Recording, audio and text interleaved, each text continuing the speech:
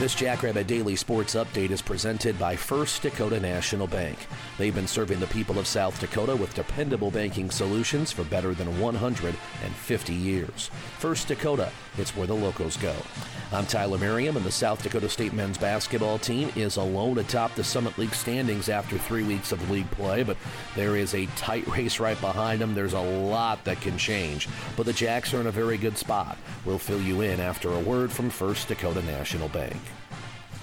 No one likes to think about a world without cookies and cream ice cream, but before it was invented by SDSU dairy plant manager Shirley Sees and dairy science students Joe Leeden and Joe Van Treek in 1979, the dessert landscape was pretty vanilla and chocolate and sometimes strawberry. At First Dakota, we're big fans of cold treats and big fans of inventors like the folks who were the first to combine those delicious cookies with that delicious SDSU ice cream. This is Nate Franzine, president of Ag Banking at First Dakota. Every thriving business, tradition, and timeless institution, like cookies and cream ice cream, was started somewhere by someone who had a dream and the passion to make it happen first. So what will be your South Dakota first? Give a First Dakota Ag Banker a call today. Member FDIC. 5 league games for SDSU are in the rearview mirror. The Jacks have 11 remaining, and they have a 1-game lead on the rest of the field in the Summit League men's basketball standings. What's interesting to note is if you looked at what would arguably be the 4 toughest road games for the Jacks, certainly Saturday in Vermilion is one, at Denver with maybe the best offensive team in the Summit League, and it's always tough to play at St. Thomas. Those 3 are already in the books, and the Jacks have won 2 of them.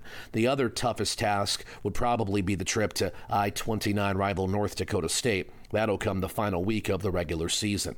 The Jacks are 4-1 in league. As a matter of fact, they are the only team so far that has not lost at home in Summit League play. Right behind them are 2 teams they've already played, St. Thomas and Denver, with equal 3-2 records, 1 game back of the yellow and blue.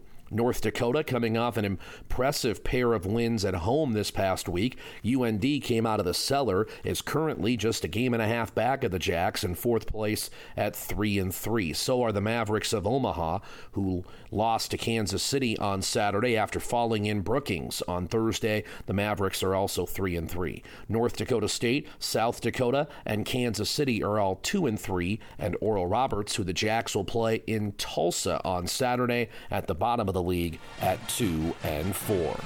This update has been presented by First Dakota National Bank.